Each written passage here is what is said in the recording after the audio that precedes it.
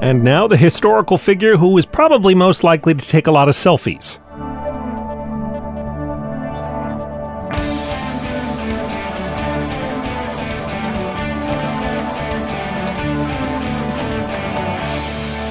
It's time for Cool, Weird, Awesome, the show that paints a picture every day with a few hundred words. I'm Brady. It's Monday, February 14th, the assumed birth date in 1817 or 1818 of Frederick Douglass. In our time, he's best known for his voice and his pen.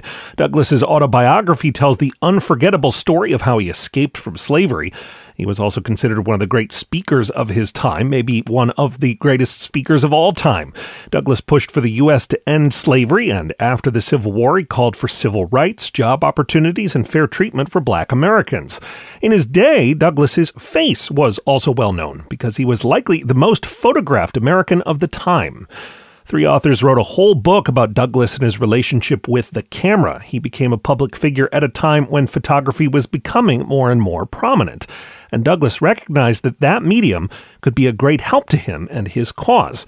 This was also a time when few Black Americans had opportunities to sit for portraits, so the images of Black Americans that were most circulated were mocking caricatures. Douglass recognized that photographs would show him and other Black Americans as they were. So to counter the stereotypes, he had his picture taken every chance he got. Back then, photographers often had their subjects sit in profile, but Douglass looked directly at the camera, almost daring the viewer to doubt him or to doubt his cause. So not only did Frederick Douglass help change the course of American history, he influenced photography at the same time. You can learn more about the photographic side of Frederick Douglass at coolweirdawesome.com and on Twitter at coolweirdpod. And yes, today is also Valentine's Day, and we've got a story for that coming up.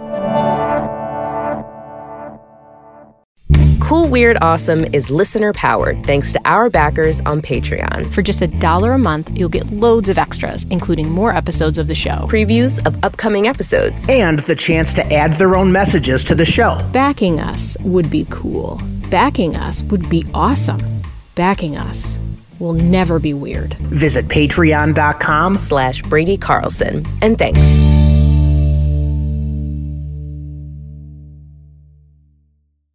Welcome back. Today is the first day of something called the Happily Ever Atlas program. A cruise ship operator is offering couples the chance to get married in Antarctica. The 9-day trip includes a wedding ceremony, a reception, photos, couples spa treatments, and because it's Antarctica, custom penguin jackets for the newlyweds. I'm Brady. Stay cool in any sense you can today. Thanks for listening, and come back again tomorrow for more Cool, Weird, Awesome.